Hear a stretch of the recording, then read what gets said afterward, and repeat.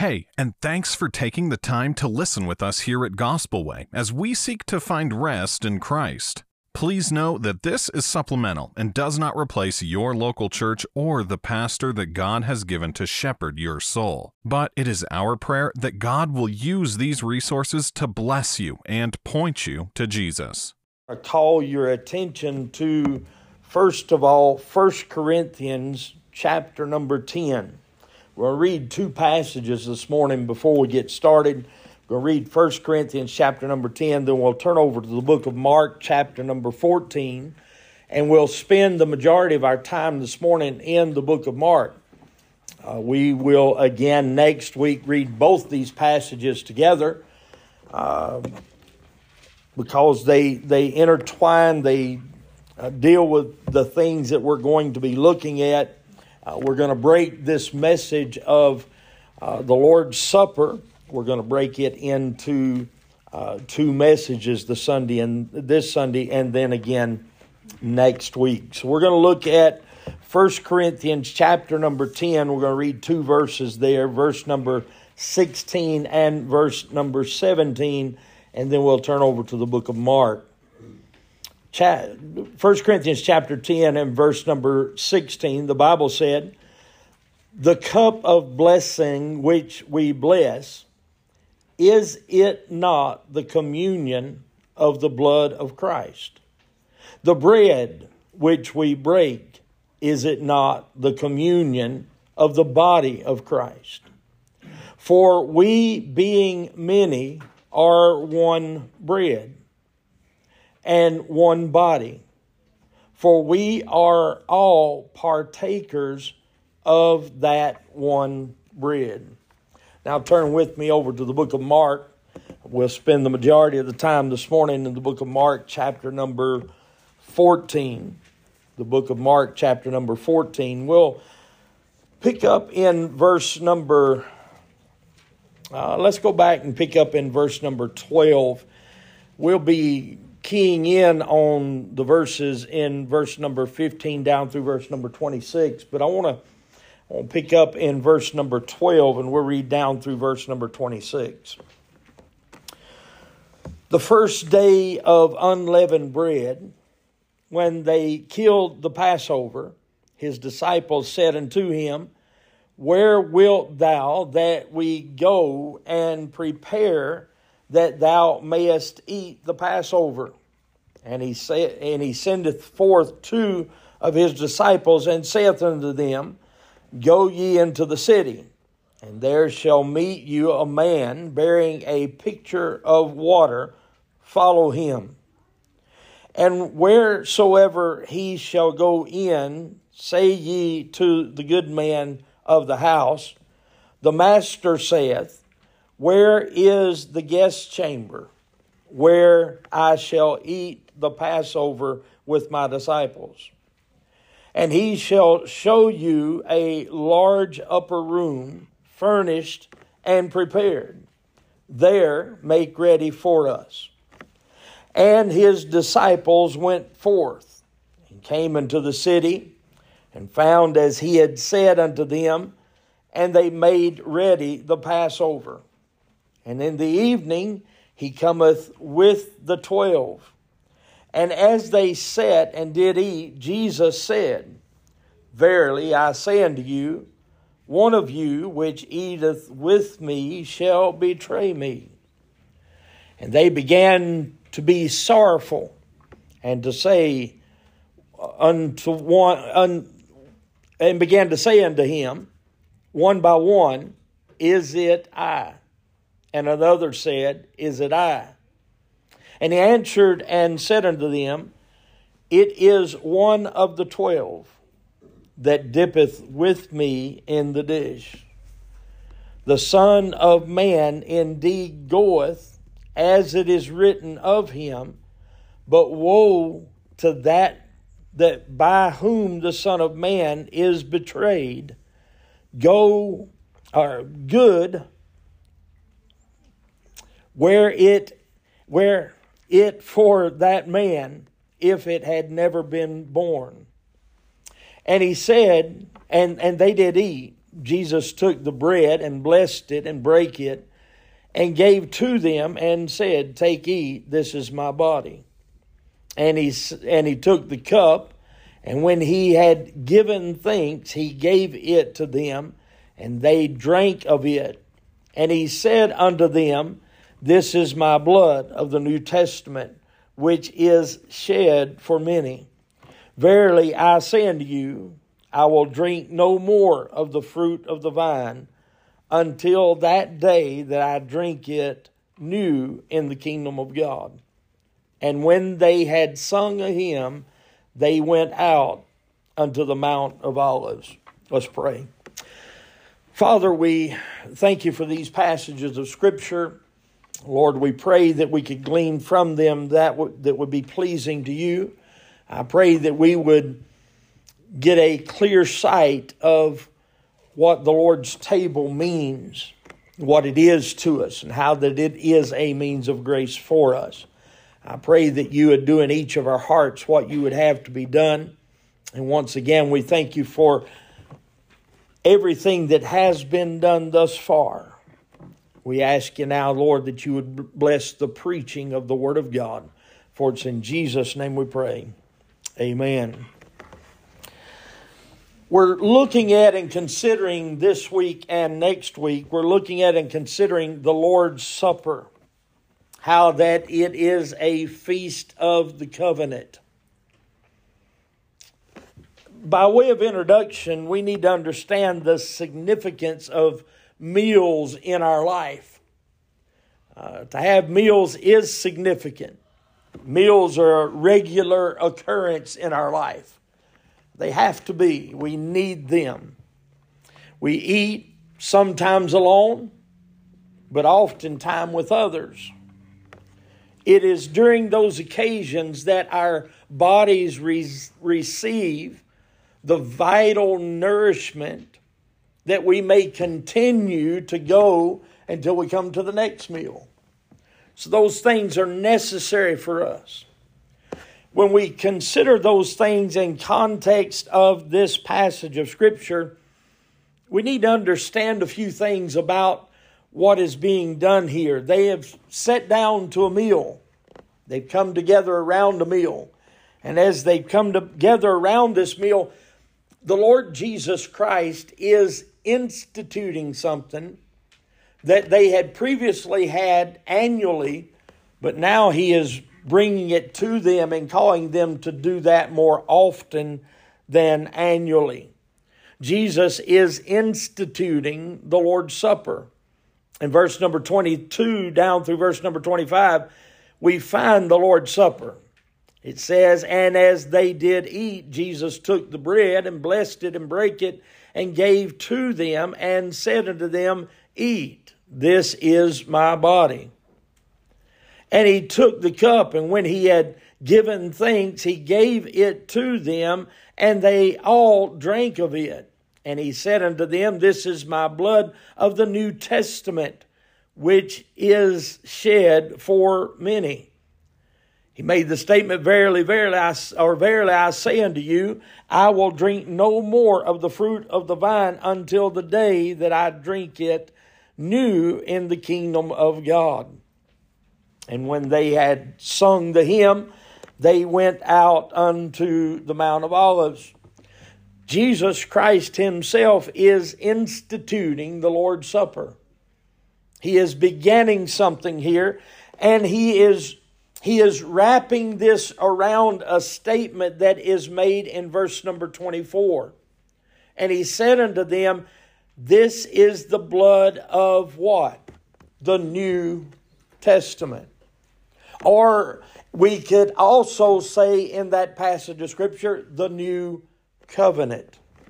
The covenant that He has made, the covenant that He is holding, and the covenant that He will continue to hold. The Lord Jesus Christ has established a new covenant meal with His disciples. And He is telling them that instead of them practicing one time a year, that they are to remember this more often. He told us that in the other passage of Scripture that we read in 1 Corinthians that we are to do it as often as we do it. We're to do it in memory of what He has done, in remembrance of Him. Jesus has established a new covenant. That new covenant is Himself. He is a new and better way. He is the better way.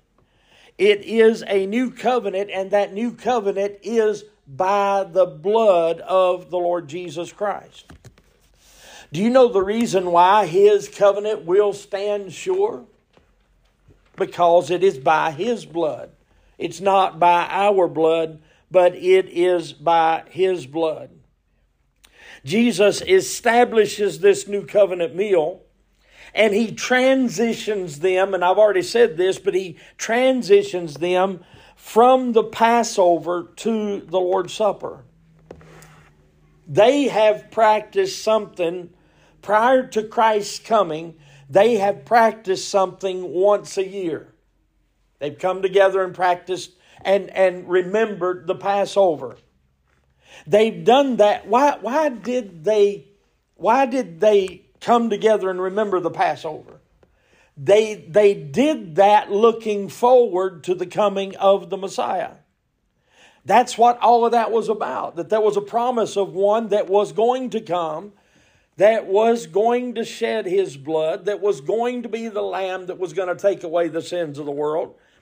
And prior to His coming, this meal was observed during the Passover. This meal, this covenant remembrance, and that was reminding them that God had made a covenant with them and God was going to keep His covenant. Well, Jesus now is a new and better mediator. And He institutes a new and better covenant. The connection between the physical nourishment and the spiritual nourishment we see when we come to 1 Timothy chapter 4 and verse number 6. The Word of God says this: "If thou put the brethren in remembrance of these things, thou shalt be a good minister of Jesus Christ." And then he doesn't stop there, but Paul makes this statement. He says, "Nourished up in the words of faith and of good doctrine, whereunto thou hast attained, whereunto thou hast come, whereunto thou hast gotten." When he's talking about being nourished up, that is the only place in the entirety of the Word of God that you find that phrase put that way. And that phrase put that way means to educate or to form the mind. He tells them, "If thou put the brethren in remembrance of these things, thou shalt be a good minister of Jesus Christ." Nourished up in the word of faith and of good doctrine whereunto thou hast attained. Educated or forming the mind to remember and recall and understand the nourishment that we gain from the Lord Jesus Christ.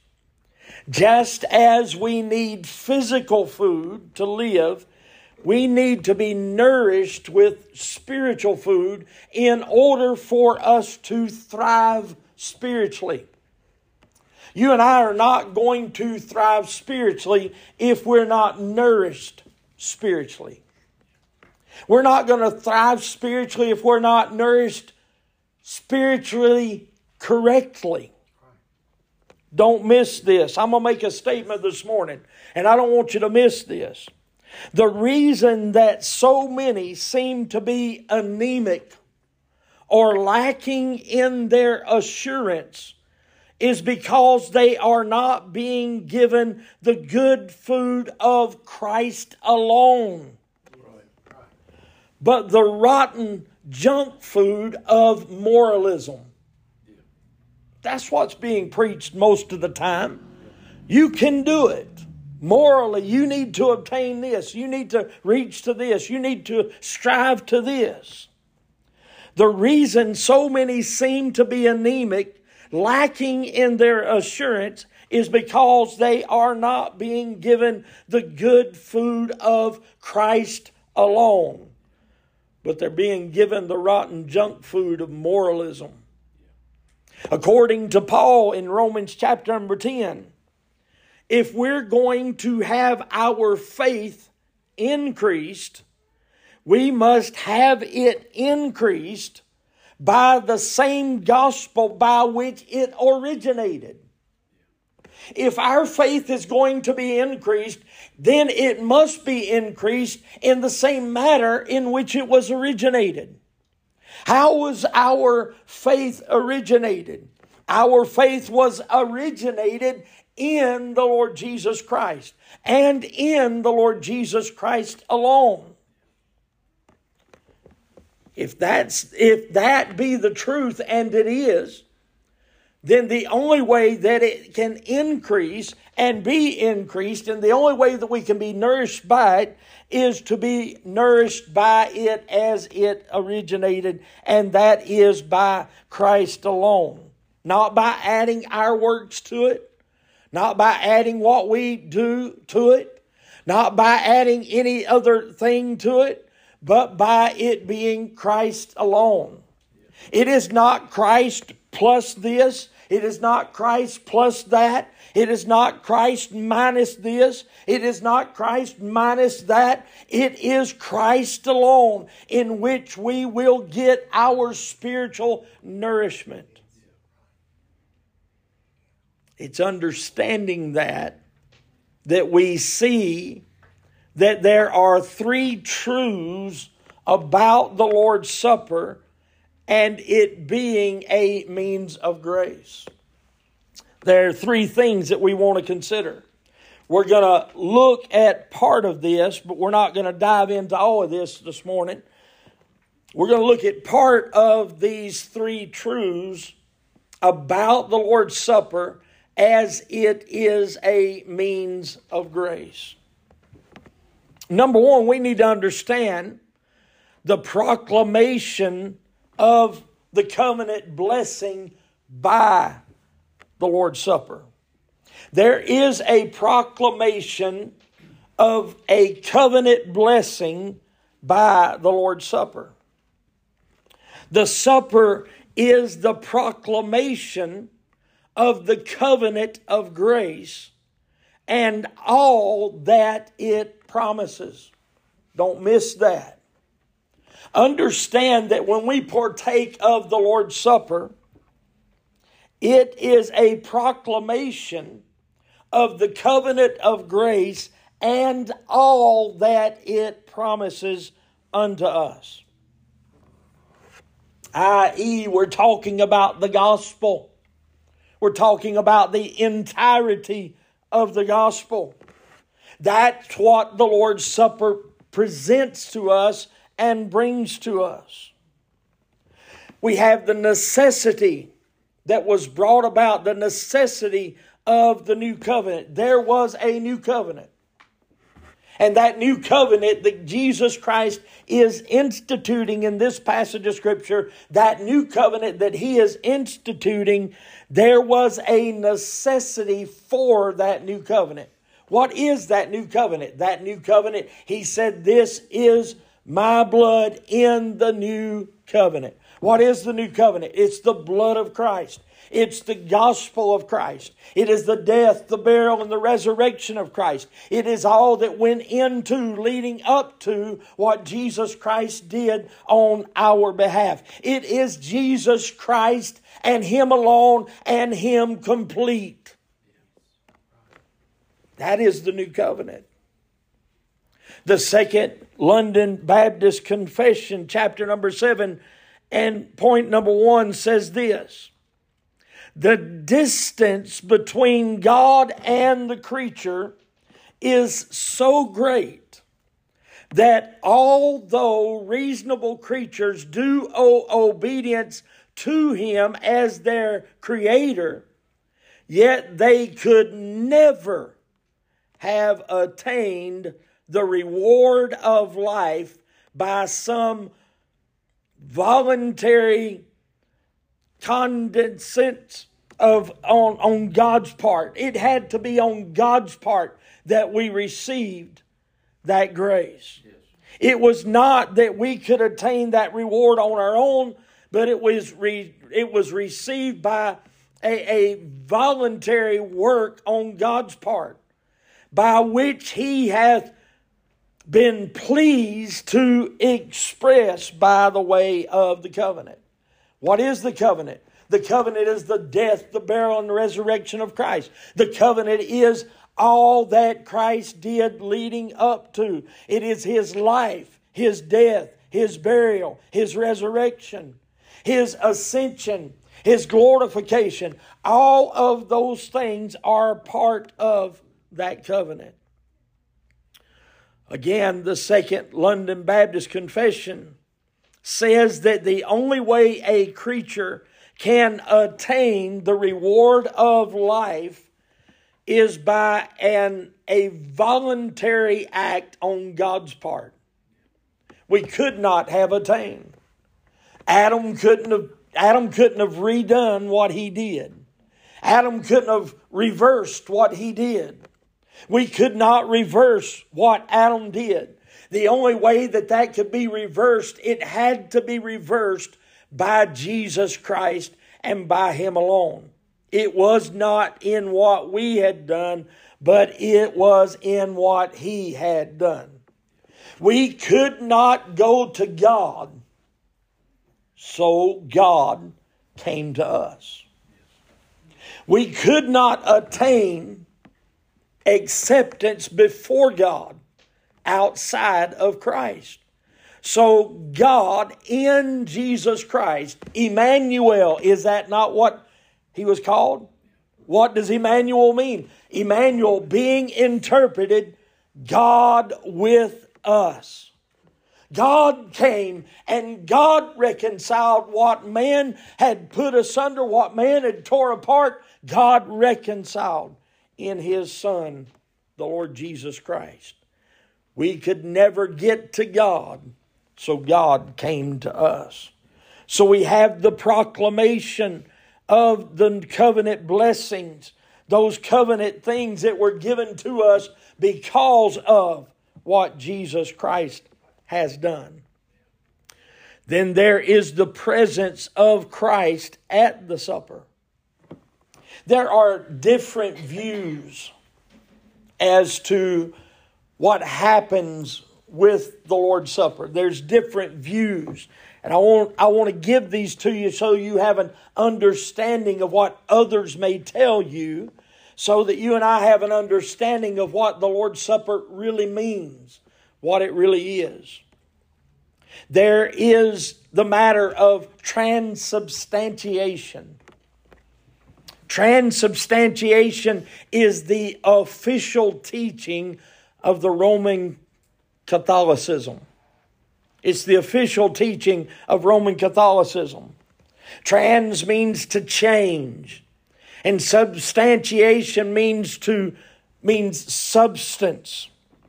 It is the idea that when the bread and the wine are blessed by the priest during the Mass, that the bread and the wine are transformed into the actual physical body and blood of Jesus Christ.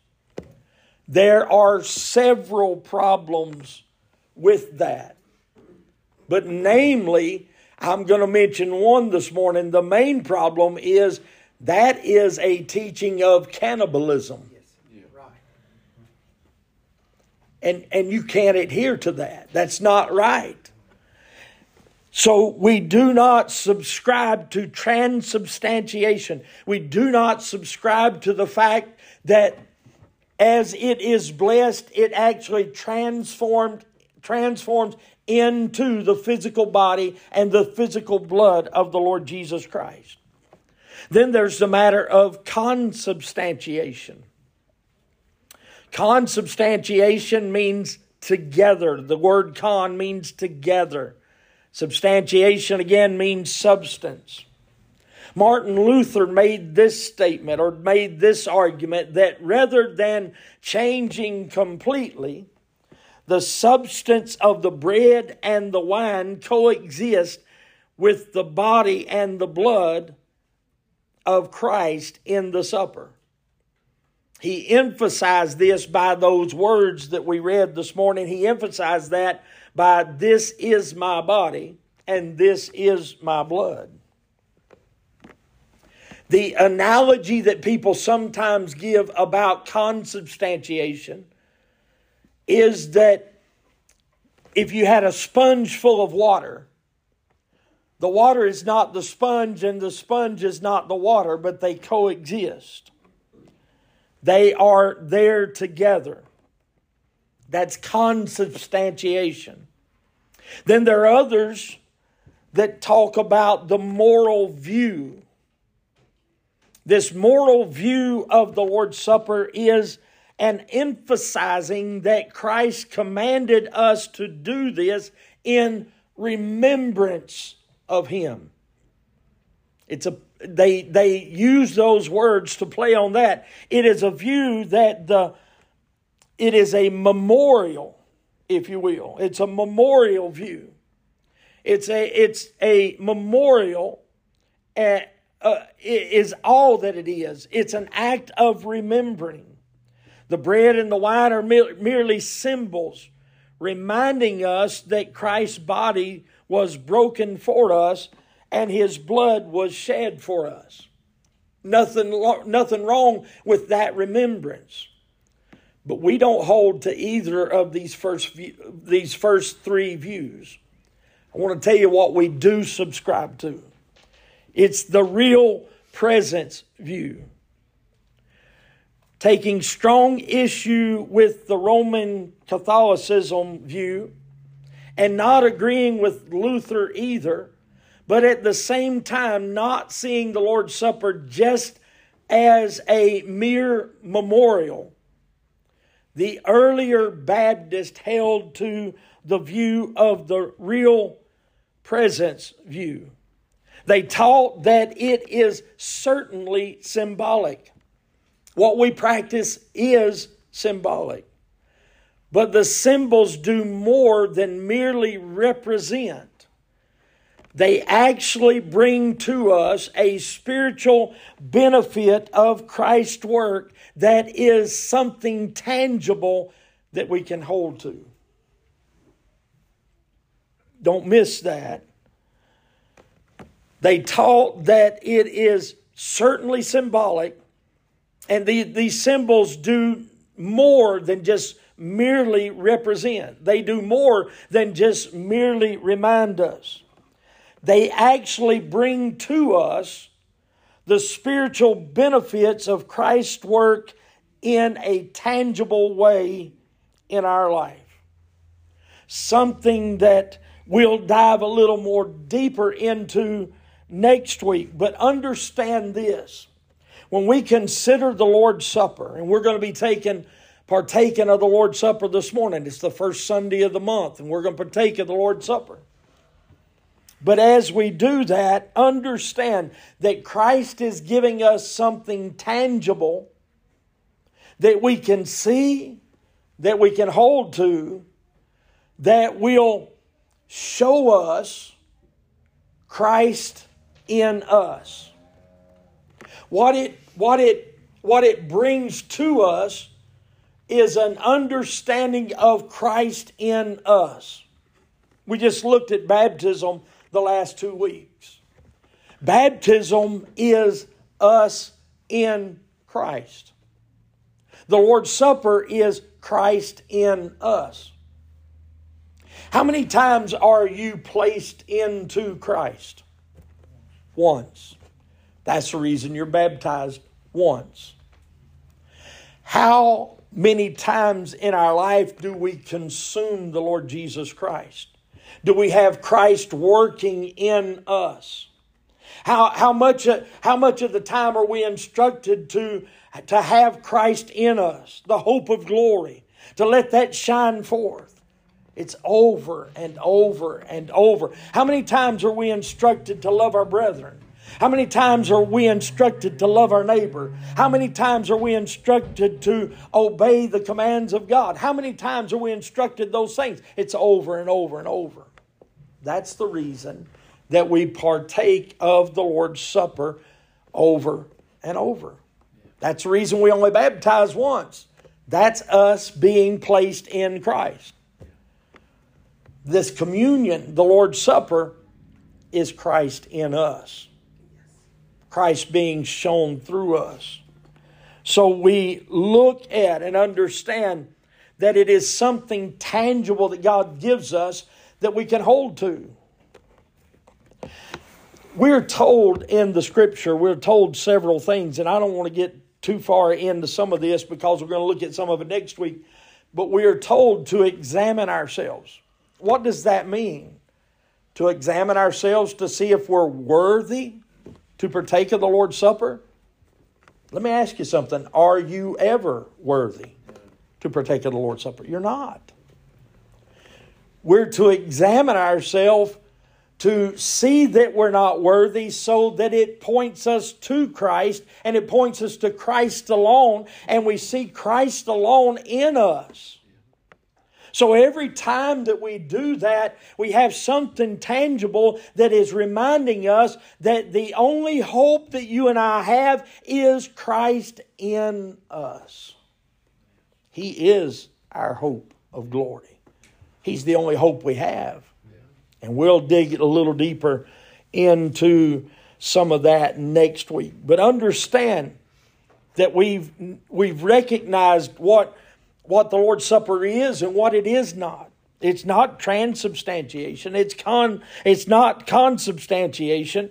It's not the moral or memorial view, but it is a real presence of what God is doing in us. As we consume, as He said, "This is my body, take, eat." Be reminded, it is not just a symbol. It is not just a memorial. It's not just a reminder, while it is a reminder. But that's not all it is. It's something that we can hold to. It's something we can put our hands on. It's something that we can wrap our assurances. We can wrap our faith in the Lord Jesus Christ around. This is Christ in me. So let us remember that as we go forward and partake of the Lord's Supper. Let's pray. Attention this morning to the book of 2 Corinthians chapter number 12. The book of 2 Corinthians chapter number 12. I'm going to go through the introduction of the message before we read this passage of Scripture. We'll kind of highlight what we went over last week and what we looked at, talking about prayer being a means of God's grace. When we started this series, we started out with understanding what means. It is a method by which God reveals His grace on a continued basis. It's things that God gives us that we can tangibly hold to, that we can get a grasp of, that allows us to see God's grace demonstrated. Prayer is one of those things. We think sometimes, I think, at least myself, I think sometimes that prayer is a one-sided thing, but it's not. It is a means by which God meets with us. We don't enter the throne room of God and find no one there. We enter the throne room of God and we find Him ever there. We find our Savior ever there. And what is He doing? It tells us He is making intercession for us. How is He making intercession for us? He's making intercession for us because He is ever there. That is His means of making intercession. If If the Father were to look to the right hand and Christ were gone, you and I would have no hope. Our hope is in Christ and in Christ alone. And it is the fact that He sits on the right hand of the Father. And every time the Father looks, He's there. And He's making intercession for us. We looked at the fact that prayer is a means of grace. We looked at last week that prayer prepares us to receive God's grace. It gets us to a point to receive God's grace. Prayer prepares us to receive God and His grace because it helps us to acknowledge our dependency upon that grace. When we go to God in prayer, it's because we can't handle it.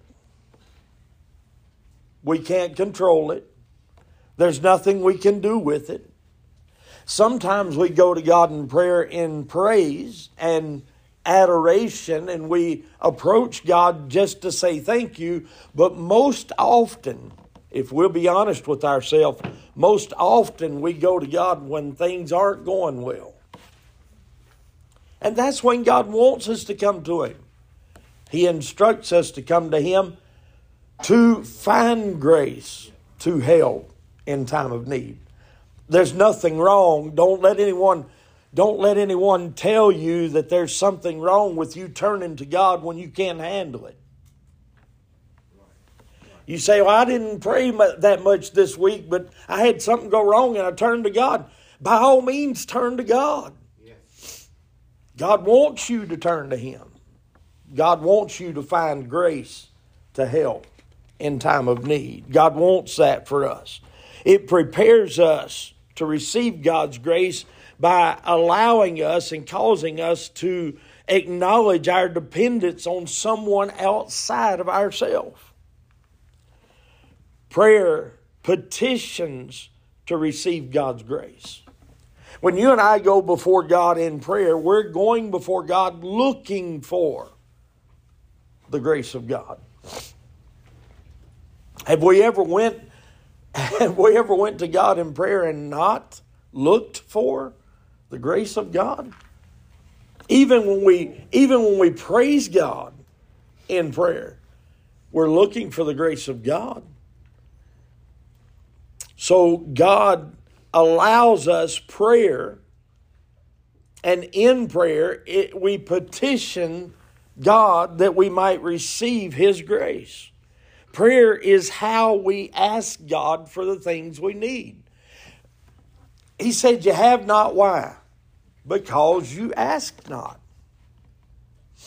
God wants us to ask. We may not receive what we think we need, but one thing we will always receive is grace. We're going to look at Paul in just a moment. Paul didn't receive what he thought he needed, but he received grace. Prayer is not only preparing us to receive God's grace, it not only helps us to petition to receive God's grace, but prayer is the response to God's grace. God shows grace to us, and we respond in prayer. Prayer is the way that we respond to God in thankfulness. To put it simple, if we were to sum up all of that we covered last week, we would put it this way. Prayer prepares us for grace because we acknowledge that we need it. It is the way that we ask for grace, and it is the way that we respond in thankfulness for that grace. That's what prayer is. Prayer is a good thing. And we're going to find in this passage of Scripture this morning, 2 Corinthians chapter number 12, we're going to pick up in verse number 7. But I want to carry us to the place where Paul's at. Paul has just got through telling those in Corinth that in the first portion of this, Paul is telling them of his vision of paradise. He's telling them that he knew a man, whether in the body or out of the body, he did not know, who had ascended up into heaven and had seen things that were unspeakable. And now Paul's going to turn to what's going on in his life. And he says in verse number 7, "And lest I should be exalted above measure." Why would Paul make that statement? Paul made that statement because he just got through telling us that he had received visions from God. God had given him wondrous things. Paul says, "And lest I should be exalted be above measure, through the abundance of the revelations, there was given to me a thorn in the flesh." Have you ever read Scripture and you go back and you read it again and there's something in it that jumps out and you say, "Why did I not see that before?" It was kind of that way in studying this for me when I saw where Paul made the statement, "And lest I should be exalted above measure, through the abundance of the revelations, there was given to me a thorn in the flesh." God gave Paul this thorn in the flesh in order that Paul not be lifted up in himself. That's what Paul's saying. He says here, there was given to him a thorn in the flesh, the messenger of Satan to buffet me, lest I should be exalted above measure. We're not going to try to discuss this morning what his thorn was. That's not necessary. What is necessary is we see what Paul found when he went before God. In verse number 8, he said, "For this thing I besought the Lord thrice, that it might depart from me." What Paul was having go on was a messenger of Satan was buffeting him. Whatever that might have been, that's what was happening. And he besought God 3 times that God remove it from him and that it might depart. He says in verse number 9, "And he said unto me," talking about God, "My grace is sufficient for thee. For my strength is made perfect in weakness. Most gladly, therefore, will I rather glory in mine infirmities, that the power of Christ rest upon me. Therefore, I take pleasure in infirmities, in reproaches, in necessities, in persecutions, in distresses, for Christ's sake. For when I am weak, then am I strong." If you were to just read that out of the blue, that don't make any sense. But Paul is going to go on to explain why. He said, I am become a fool in glorying. Ye have compelled me, for I ought to have been commended to you. For nothing I am beyond the very chiefest apostles, though I be nothing. Truly the signs of an apostle were wrought among you in all patience, in signs and wonders and mighty deeds. For what is it wherein ye were inferred to other churches, except to be that I myself was not burdensome to you? Forgive me this wrong."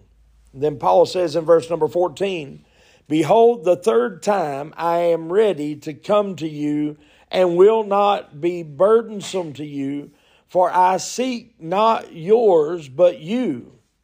For your children ought not to lay up for the parents, but the parents for the children. What we want to look at this morning, what we want to consider is Paul's prayer. And when Paul prayed before God, there's some things that we need to understand about prayer. We saw that prayer is a means of God's grace, but the Bible teaches us how we ought to pray, the way to pray. How do we pray? First of all, I want us to understand that we should pray confidently.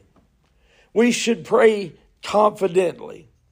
Hebrews chapter 4 and verse number 16 says this, let us therefore come how? Boldly. That word boldly doesn't mean that we come with arrogance. It means that we come with confidence. We come before God with confidence. It says, let us therefore come boldly to the throne of grace. You see where you see where we're coming? We're coming to the throne of grace, and we're coming there with confidence. What is that confidence? Paul goes on to tell us, or the writer of Hebrews goes on to tell us what that confidence is. That confidence is that we might obtain mercy and find grace. You and I should have, from the Word of God and from Scripture, we should have confidence that when we come before God, we will obtain mercy and we will find grace. There's a reason that that's going to happen. But that grace that we find there, we're told in the book of Hebrews chapter 4 and verse number 16, is a grace to help in time of need. Hebrews 4:16 encourages confidence in prayer. It emphasizes the acknowledgement of our need. Our need for what? Our need for mercy and our need for grace. And it educates us as to where we can find it. It encourages us to come in confidence. It emphasizes that we acknowledge our need for God's mercy and God's grace, and it educates us as to where we can find it. We are to come boldly before the throne of grace. We're not only to come boldly and confidently, but we are to pray in the name of the Son. John chapter 14 verse number 13 says this, and whatsoever ye shall ask in my name, that will I do, that the Father might be glorified in the Son. We pray with the recognition that we are coming to the Father through the Son. That's the reason we pray in Jesus' name. We're recognizing that we are coming to the Father, but we are coming to the Father through the Son, which is the second person of the Trinity. Understand this. When we pray, our assurance is not in ourselves. When we come to God and we pray, it is not because we have great words of oratory to go before God. It is because we come to our Father, and we come to our Father through our brother, Jesus Christ, the only begotten of the Father. He was the firstborn among many brethren. We come through Him. Why? Because He forever has favor with God. And if we come through Him, how many that have other siblings, and you lived with other siblings at home, and you felt like that your mother or father showed favor to one of the other children more so than they showed favor to you? Did you not try at times in your life to get your brother or sister or sibling that you felt like had better favor with your mother or father? Did you not try to get them to talk mom and dad into doing things that you wanted to do? That's basically what we're doing. Christ has favor with God. And we're in Christ, and we go to the Father, laying our petitions before Him through the only begotten of the Father, the Lord Jesus Christ. Because we are coming in the name of Jesus Christ, we can come knowing that we have everything necessary to approach God. If I had to come to God by myself, I wouldn't even get into the throne room. I would have no access. Why? Because in myself, there is nothing good to grant me that access. The access that I have before the Father is in the Son. Our coming to the Father is through the Son. That is where we have our access. We come knowing that we have everything necessary to approach God, not only to approach God, but we're approaching the God of the universe. And we can know for sure that because of Christ, He will answer our prayers.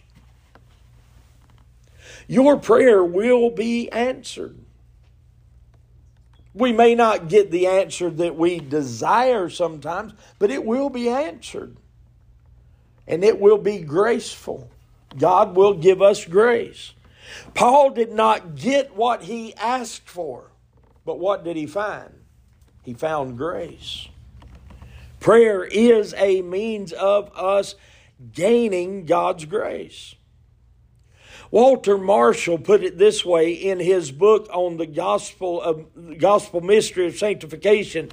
He said this: "It is not enough to conclude our prayers through Jesus Christ our Lord, but we come for blessings in the garments of our elder brother, and we must depend upon His worthiness and strength for us all."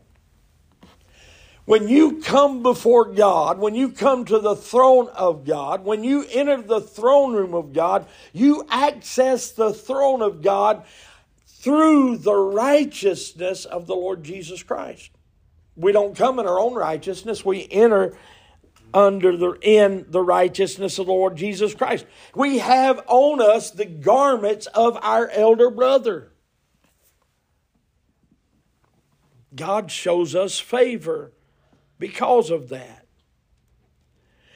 In this way, prayer is a means of grace, as it connects us to Christ for our assurance. The act of asking in prayer is the means by which we receive God's graciousness. The act of asking before God is the means by which God demonstrates His grace. And He gives us His grace. We are to pray according to the Father's will. That's what 1 John chapter 5, verse 14 and 15 tells us. And this is the confidence that we have in Him, that if we ask anything according to His will, He heareth us. By the time we get to the end of this, you're going to understand that what we ask is according to God's will. There's a reason for that, and we'll get to that as we go down through here. We should pray the will of God as revealed in the Scriptures. Those things that we see that is revealed in the Scriptures, we should pray that way. That's the reason that the disciples told God to teach them to pray. That's the reason God gave model prayers. That's the reason God allowed us to know and understand His intercessory prayer on our behalf. Praying according to God's will, as revealed in Scriptures, aligns our petitions with God's plans. We're coming to God asking. And when we come before God asking in His will, then our petitions and God's plans align. And is God going to fulfill His plans? Yes, He is. So if He's going to fulfill His plans and our petitions are aligned with His plans, you know that your prayer is going to be answered. Because you prayed in the will of God. We are to pray with the help of the Spirit. This is important. We are to pray with the help of the Spirit. The Spirit helps us. Romans chapter 8 and verse number 26 says this, likewise, the Spirit also helpeth our infirmities, for we know not what we should pray as we ought, but the Spirit itself maketh intercession for us with groanings which cannot be uttered. We don't always know what to pray, but the Spirit does. Why? Because the Spirit is God.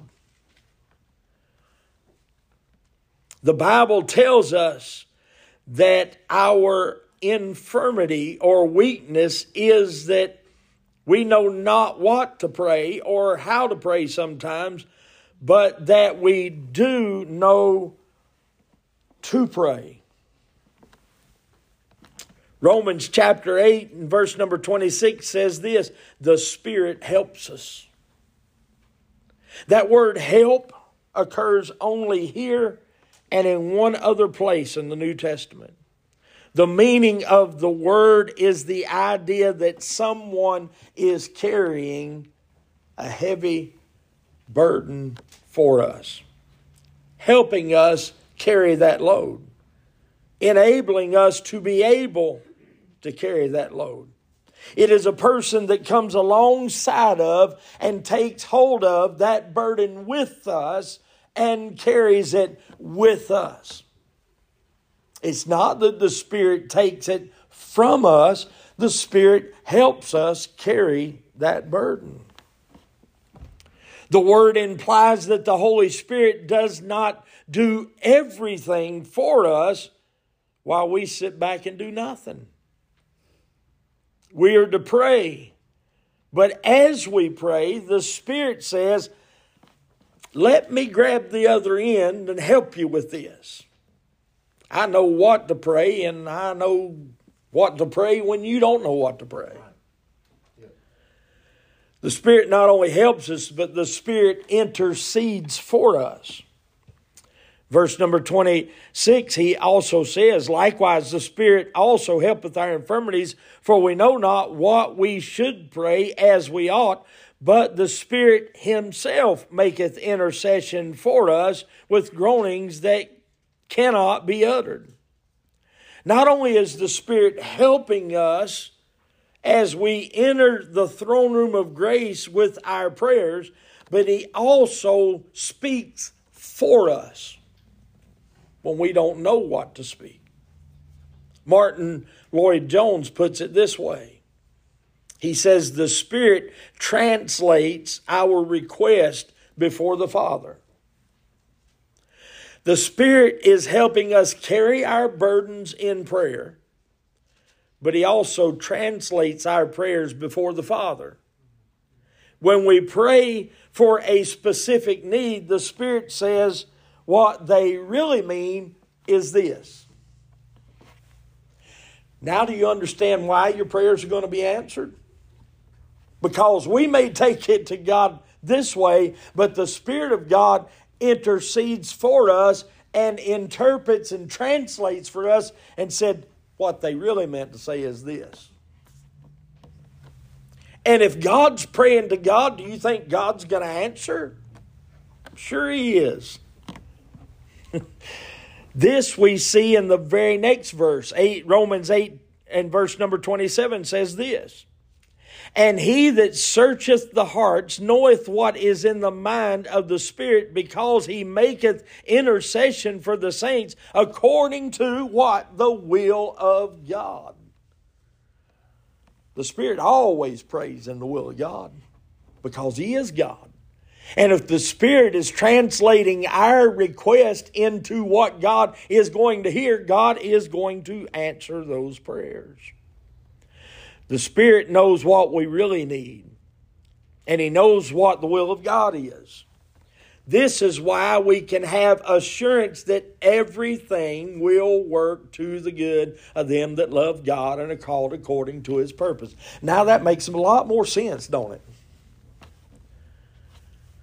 Why are all of those things going to work together for the good of them that love God and are called according to His purpose? Because the Holy Spirit of God is praying with us, helping us carry that burden, and He's translating before God what our requests are, and He's saying, this is what they really need. The Spirit is interceding for us. He's asking for the will of God. The blessing is this that the Holy Spirit intercedes for us, aiding our prayers and giving something that we cannot. Not only are we coming through the name of the Son, but we are coming with the help of the Holy Spirit. You and I are coming to the Father to lay our petitions before Him. We're coming to the throne of what? The throne of grace. That we might obtain mercy and grace to do what? To help in the time of need. We're coming to the Father. We're coming to the Father through the Son.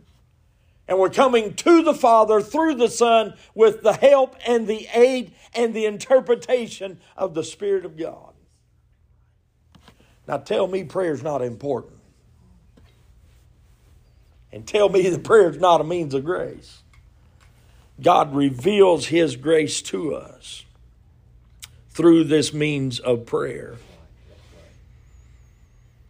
Not only are we coming through the name of the Son and coming with the help of the Spirit, so in that we understand that we're never alone when we come to God in prayer. When we don't know what to pray, He prays for us.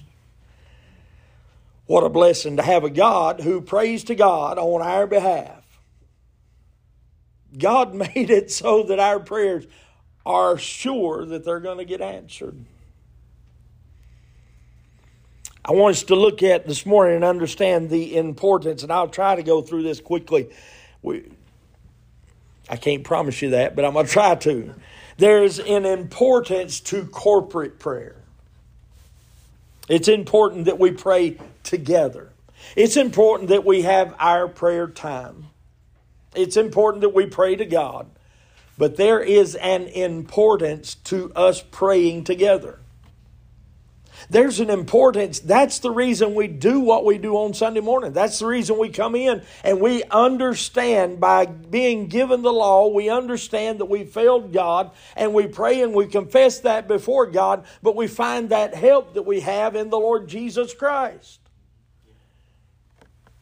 There's a reason that we pray those prayers. There's an importance to corporate prayer. There is a biblical case for corporate prayer. The early church prayed as a body. What did it tell us in Acts chapter 2 and verse number 42? It tells us that the church at Jerusalem continually devoted themselves to the apostles' teaching, continually devoted themselves to fellowship, and continually devoted themselves to the breaking of bread and prayer. That wasn't left out. They devoted themselves to that. Jesus models corporate prayer in Matthew chapter number 9, verse 9 through 13. This is what Jesus says. This is the model prayer.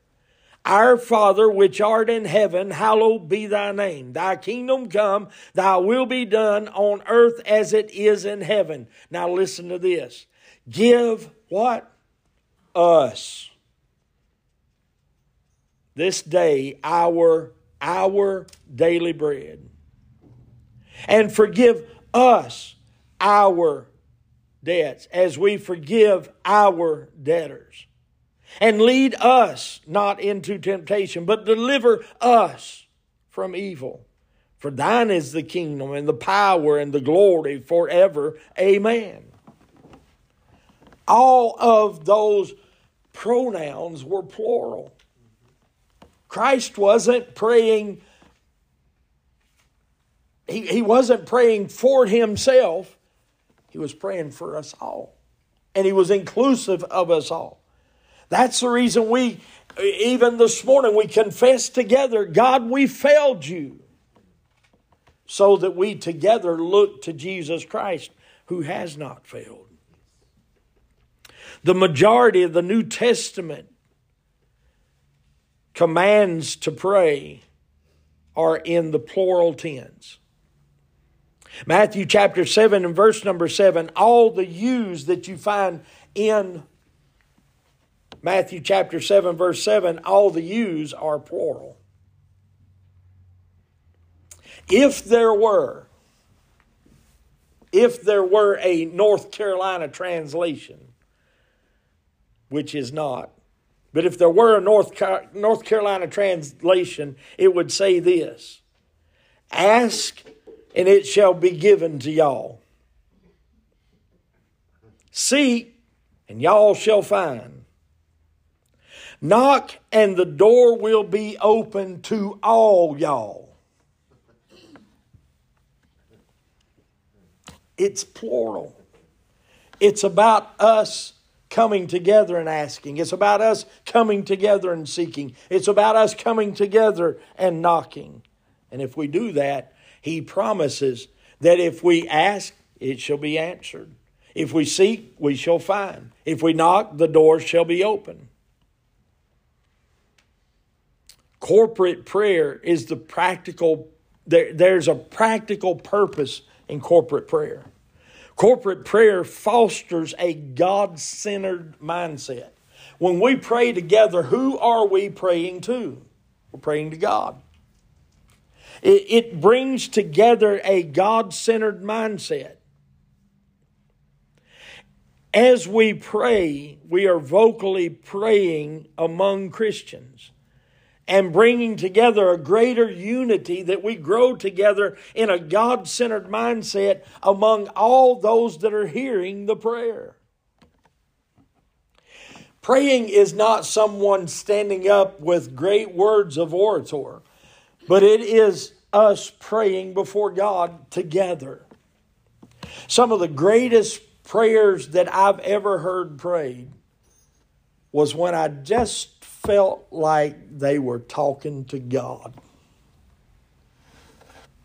You heard those people pray that it just seemed like they kind of zoned everybody out and they just went in and prayed to God, but they let you come with them. That is encouraging. That is uplifting. It helps us as the children of God. The prayers that we pray, they show a desire to see God glorified whatever the circumstance. They show a recognition of God's sovereignty. They show praise of God's grace and mercy in Christ. They show praise for God's grace in other lives. They show a desire for the gospel to be proclaimed among all believers. They show a recognition of our sins and hopelessness apart from the Lord Jesus Christ. Those prayers do those things when we pray corporately together. So in prayer, we unite ourselves around the truths of God. And that fosters a God-centered mindset among God's people. It's important that we pray together. There's something to be said for the cliche that went around, a family that prays together stays together. Can I tell you something else? A church that prays together stays together. A church that prays together stays together. Why? Because we have one mindset. That mindset's centered around God. Corporate prayer encourages one another. Life is hard. Life is difficult. On this side of heaven, we face sickness, we face sin, we face death, we face brokenness. As fellow believers of Christ, we can encourage one another in those times by praying for one another. By corporately praying together. Even in loss, we understand, even in the middle of calamity, we understand that we can see the light of God in the midst of all of that. We're encouraged. When we gather with other believers to pray, we can encourage one another and build one another up. In fact, Paul tells us that in 1 Thessalonians chapter 5 and verse number 11. In corporate prayer, we can remind our brothers and sisters verbally before God of His words and His promises. You know what we're doing when we pray before each other? We're just reminding each other of God's promises.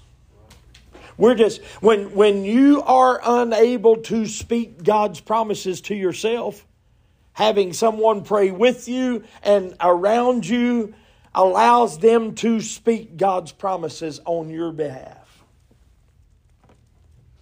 In corporate prayer, we can be reminded by our brothers and sisters of God's promises. That God will never forsake us. Hebrews chapter 13, verse number 5. That nothing can separate us from the love of God. Romans chapter 8 and verse 39. That we have a Savior who sympathizes with our weakness, Hebrews chapter 4 and verse number 15, we can remind ourselves of those things. And if God has given us that, He gave us that we might see His grace. And if He gave us that we might see His grace, then prayer is a means of God's grace. Corporate prayer teaches one another. When believers of varying ages and stages gather together to pray, we learn from one another. Jesus taught His disciples to pray. We learn from one another. As we hear those that have known God for a while, we hear them pray, we can understand how to pray. Corporate prayer confesses our sinfulness before each other. We pray with others and confess our sinfulness before God. We expose it to the light of Christ, which is shed abroad in our hearts, and God changes things. James exhorts us, confess your sins one to another and pray for one another that ye might be healed. In corporate prayer, we confess our sins before God as we come together and understand that we all come in the same need of the grace of God. There's not one of us here this morning that does not need the grace of God. Corporate prayer builds unity. Corporate prayer creates unity of purpose. We're praying for the same thing together. It brings us together. Corporate prayer creates a unity of the body. Acts chapter 2 and verse number 42 and verse number 46 says this, and they continued steadfastly in the apostles' doctrine and fellowship and the breaking of bread and prayers. And they continued daily with one accord in the temple, breaking bread from house to house, and did eat their meat with gladness and singleness of heart. This verse teaches us that they wanted to be together. They continued daily. They were happy together and they were unified together around one purpose. It is nearly impossible. Please get this. It is nearly impossible for you or I to hold a grudge against anybody about anything when we're praying together about the same thing. It's almost impossible. God gave us this to keep us unified together. We can't have a grudge against each other and join each other in prayer over a matter. Corporate prayer promotes evangelism and the gospel. The scripture in Acts chapter number 2 continues to show the effect of the means of grace. In verse number 47, it says, praising God and having favor with all the people, and the Lord added unto the church daily such as should be saved. When they prayed together and they came together in unity around prayer and around those matters, what happened? People were evangelized. People got saved. God added to the church. The results of the means of grace was that the gospel was spread even more. John says in 1 John chapter 5 and verse 14, and this is the confidence that we have toward Him, that if we ask anything according to His will, He heareth us. Peter tells us that the Lord does not wish that any should perish, but that all should come to repentance. So if that is the will of God, and it is, and we pray toward that, it's going to lead us toward evangelism and reaching out to others for the cause of Christ. We know not. We know that when we pray for the salvation of others, it is the desire of the Lord that they should repent. We get to join God in His work. What is God's work? God's work is saving people. We get to join God in God's work by praying God save them. God bring them to repentance as we pray for those that are lost. Corporate prayer is the work of every believer. Every believer can pray. It does not matter this morning. It does not matter our age. It does not matter our physical ability. One thing every one of us can do is pray. That's not saying that prayer is not important. That's telling you prayer is important. If God made prayer in such a way and gave us prayer in such a way that we can pray throughout our whole life, it doesn't matter what our physical ability. It doesn't even matter if we were paralyzed from the neck down and having to be on a ventilator all of our life, we can still pray.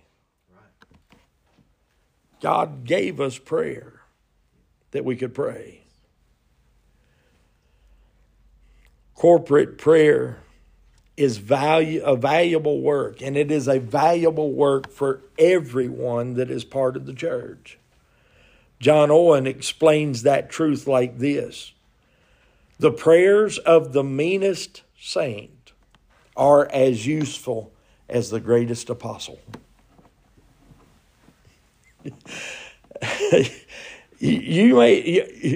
Your heart may not be right, my heart might not be right, but we go before God and we pray. Our prayers are just as useful before God as the greatest apostle. I'm concluding this morning. I know it's been a little longer than usual, but I'm concluding with this. Michael Horton writes this way: while preaching and the sacraments create and confirm faith, prayer is the response of faith. We go before God because we believe God will answer. If you and I did not believe God would answer and we had no confidence, no faith in God, would we pray? No. We pray because we believe God will answer. The Word and the sacraments are the means of grace that create our faith, build up our faith, and assure us of the existence of faith which enables us to pray. God gives us the things He has given us that He demonstrates His grace to us. God gives us prayer as a means of His grace, as a means of His demonstrating His grace to us. Let's pray.